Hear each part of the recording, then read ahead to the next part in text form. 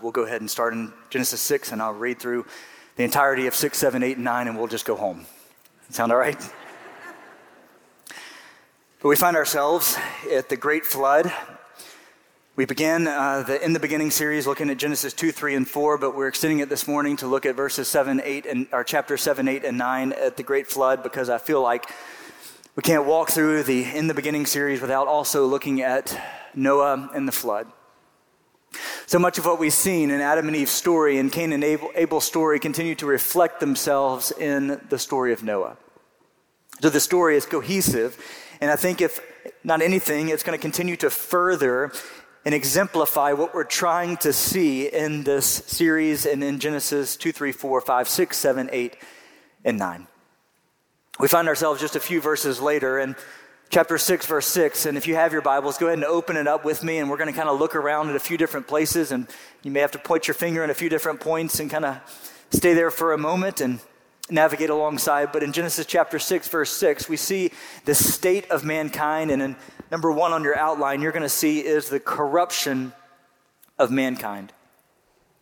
Chapter 6, verse 6 says, "The Lord saw the wickedness of man and the greatness of the wickedness that was in the earth, that every intention of the thoughts of his heart was only evil continually.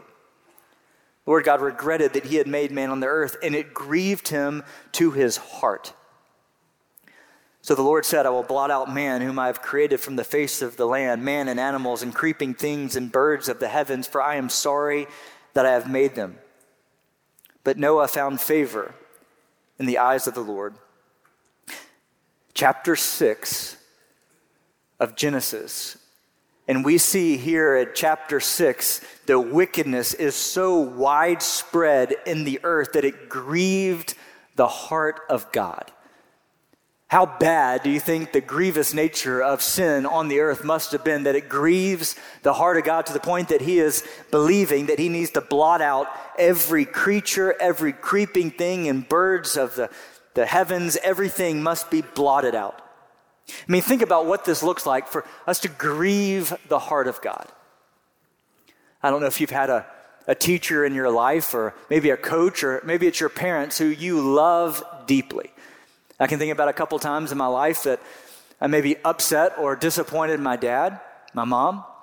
Love them, have a great relationship with my parents, grew up having a great relationship, respected them deeply. And there are a few times in my life that I know deeply disappointed my dad, my mom. You know those times where your dad or mom looks at you and say, I'm not mad, I'm just disappointed. And as a kid, man, there is nothing worse than hearing you disappointed your beloved parents. And there's something in us when we love our parents, when we love our teachers, our coaches, when we respect them greatly, we want to do well for them. We want them to like us in return. We want to perform well for them. And here, we recognize we have the potential to grieve the heart of God. And I'm so thankful that God uses the language here through the pen of the Genesis writer to say that he was grieved to his heart.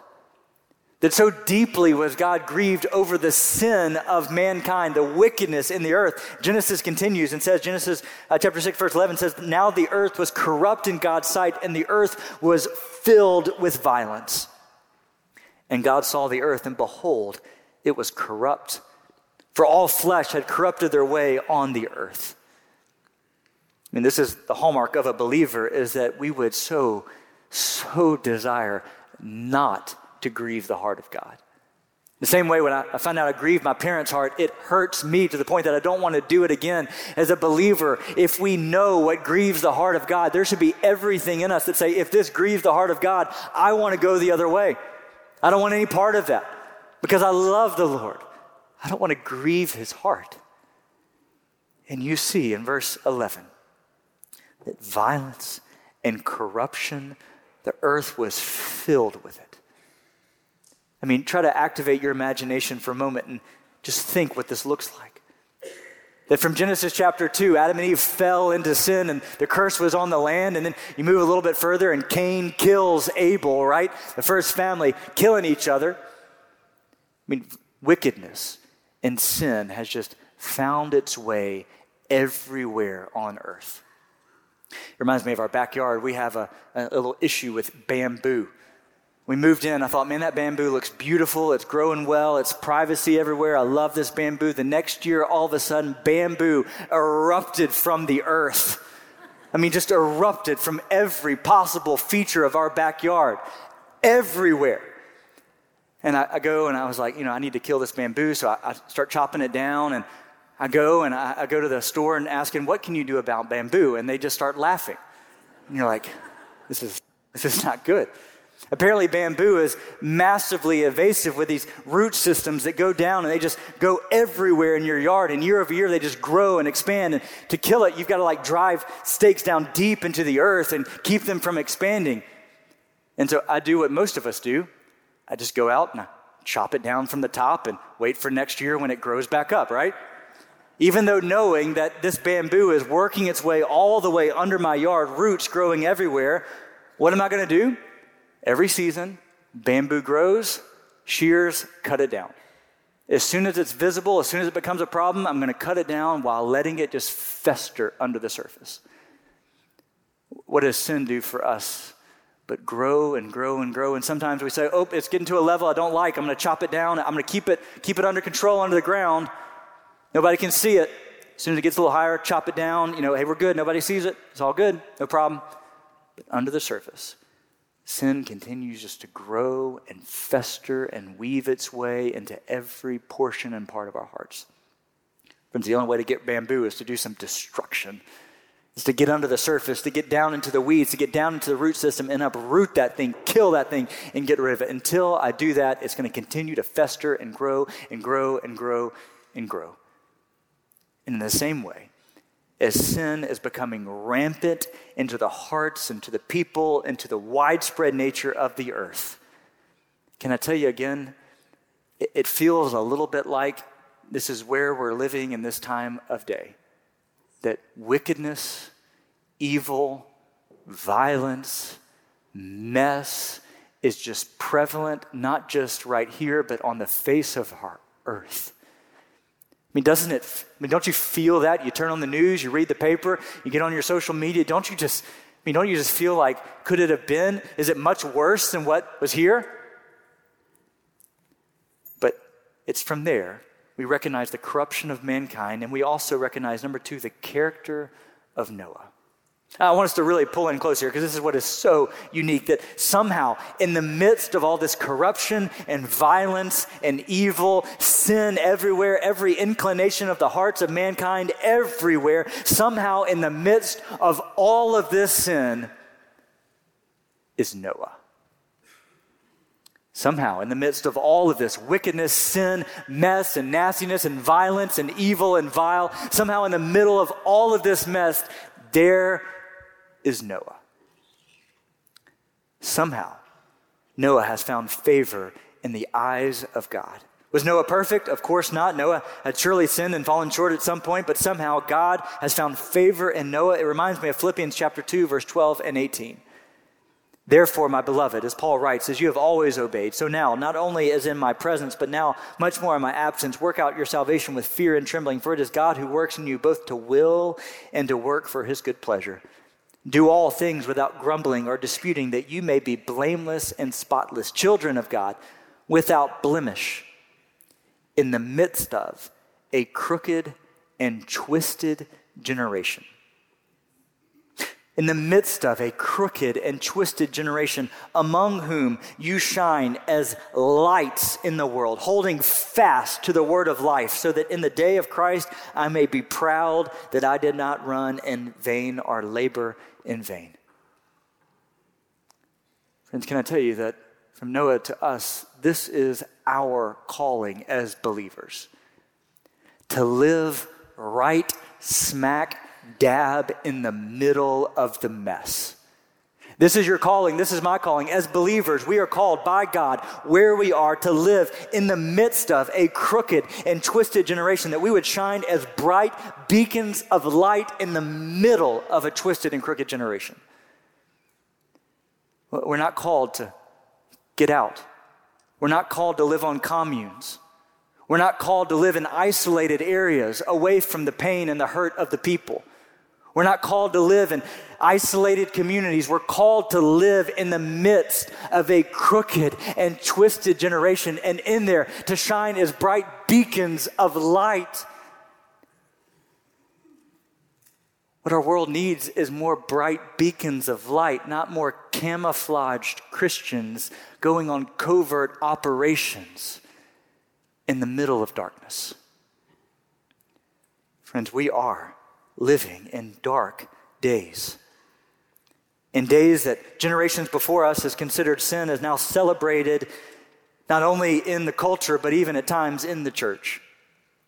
We are living right smack dab in the middle of a twisted culture, generation, and world.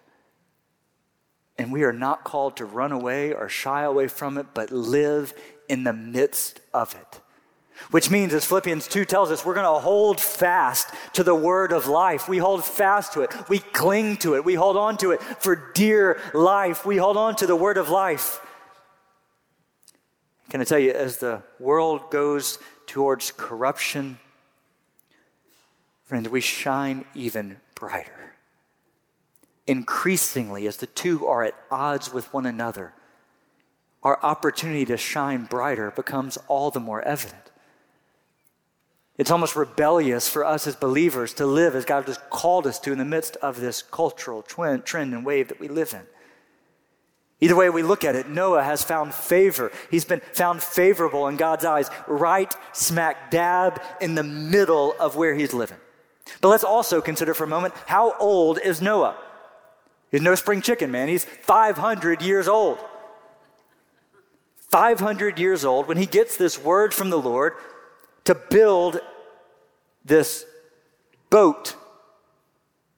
Now, I know it's easy. We've heard this story hundreds of times. We tell it to our kids. Noah built a boat. The animals came. They got in the boat. They had a big time. Their basketball goal on the ark. They had fun. They played Nintendo. Everything was cool. No, man. Noah built a big boat without any inclination that the waters are going to come forth, not knowing if rain was going to. By faith, Noah built a boat. This process took Noah nearly 100 years.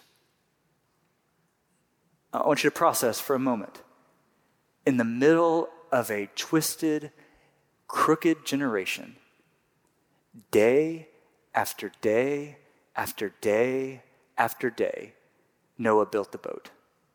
Over 100 years.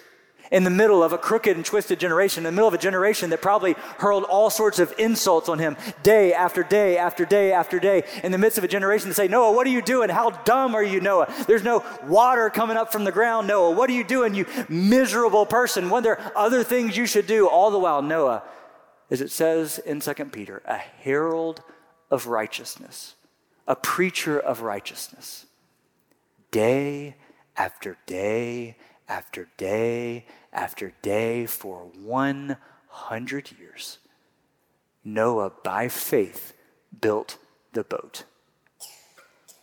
I want you to think about that for a moment. Because there are days that I feel like, hey, tomorrow we got to get this thing fixed. We got to get this problem fixed. And I can't do this, God. It's taken me a week and the people are not repenting of their sins, God. It's been a week. Why don't you do something? Day after day after day after day. For 100 years, Noah, by faith, went out every day and built the ark. By faith. Not seeing the waters coming, not seeing the waters from below or above. By faith, day after day after day after day, faithfulness and diligence to God's word that he had given him. You see the character of Noah. The key verse is in chapter 6, verse 22. As Noah gets this word from the Lord, see what verse 22 says. Circle it, highlight it, underline it, write it down on your piece of paper because this is everything. It says Noah did this. He did all that God commanded him. How simple of a verse, but how rich in its meaning. Simply stated, Noah did what God called him to do. That's it. In a moment, as we get done with our sermon time, we're going to sing Trust and Obey, for there's no other way to be happy in Jesus but to trust and obey. And essentially, we're singing Noah's calling. Noah did what God called him to do. Noah faithfully did what God called him to do. And so we move through corruption of mankind to the character of Noah, and then we're going to land the plane quickly. The consequences of sin for 100 years. Number 3, the consequences of sin for 100 years. The people saw the boat. They saw Noah from 1 Peter as the herald of righteousness, the opportunity to repent. And we see the pattern. Adam and Eve given all that they needed, yet they listened to a serpent. They fell into sin, and there are consequences for it. Cain, warned by God, hey, don't do this, Cain. Don't do this. Cain, turn from your sin. Cain, don't do this. Yet Cain did what God told him not to do, and there were consequences for his sin. Friends, there are consequences to our sin. Biblically, consequence when we fall short. When we, as non-believers, fall short. There are consequences to sin. The Bible says the wages of sin is death. Feel the reality of Genesis chapter 7. The waters prevailed above the mountains, covering them 15 cubits deep. And all flesh died that moved on the earth, birds, livestock, beasts, all swarming creatures that swarm the earth, and all mankind, everything on the dry land in whose nostrils was the breath of life died. He blotted out every living thing that was on the face of the ground, man and animals and creeping things and birds of the heavens. They were blotted out from the earth. Only Noah was left, and those who were with him in the ark. Friends, the consequences of sin for those who do not know Jesus are real. The wages of sin is death. But look to number 4, the covenant of the rainbow.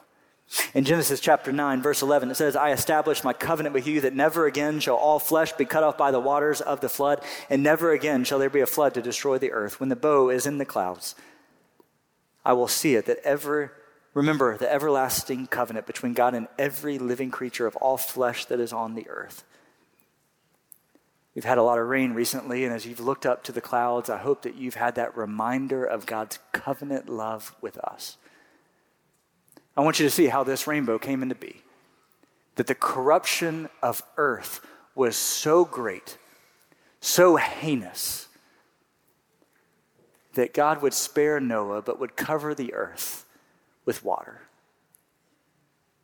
The sin of mankind was so great that God would cover the earth, killing off every creature in mankind.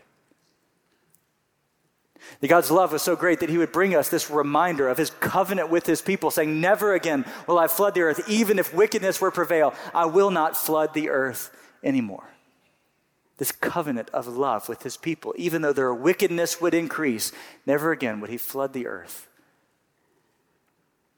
I ponder, when we see a rainbow today, are we reminded of the wickedness of the earth and God's covenantal promise with his people?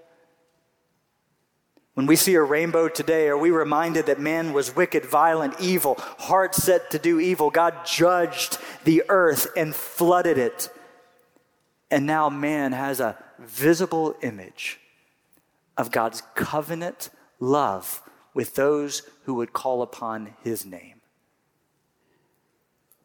Friends, the covenant of the rainbow means much different than the covenant of our culture with the rainbow.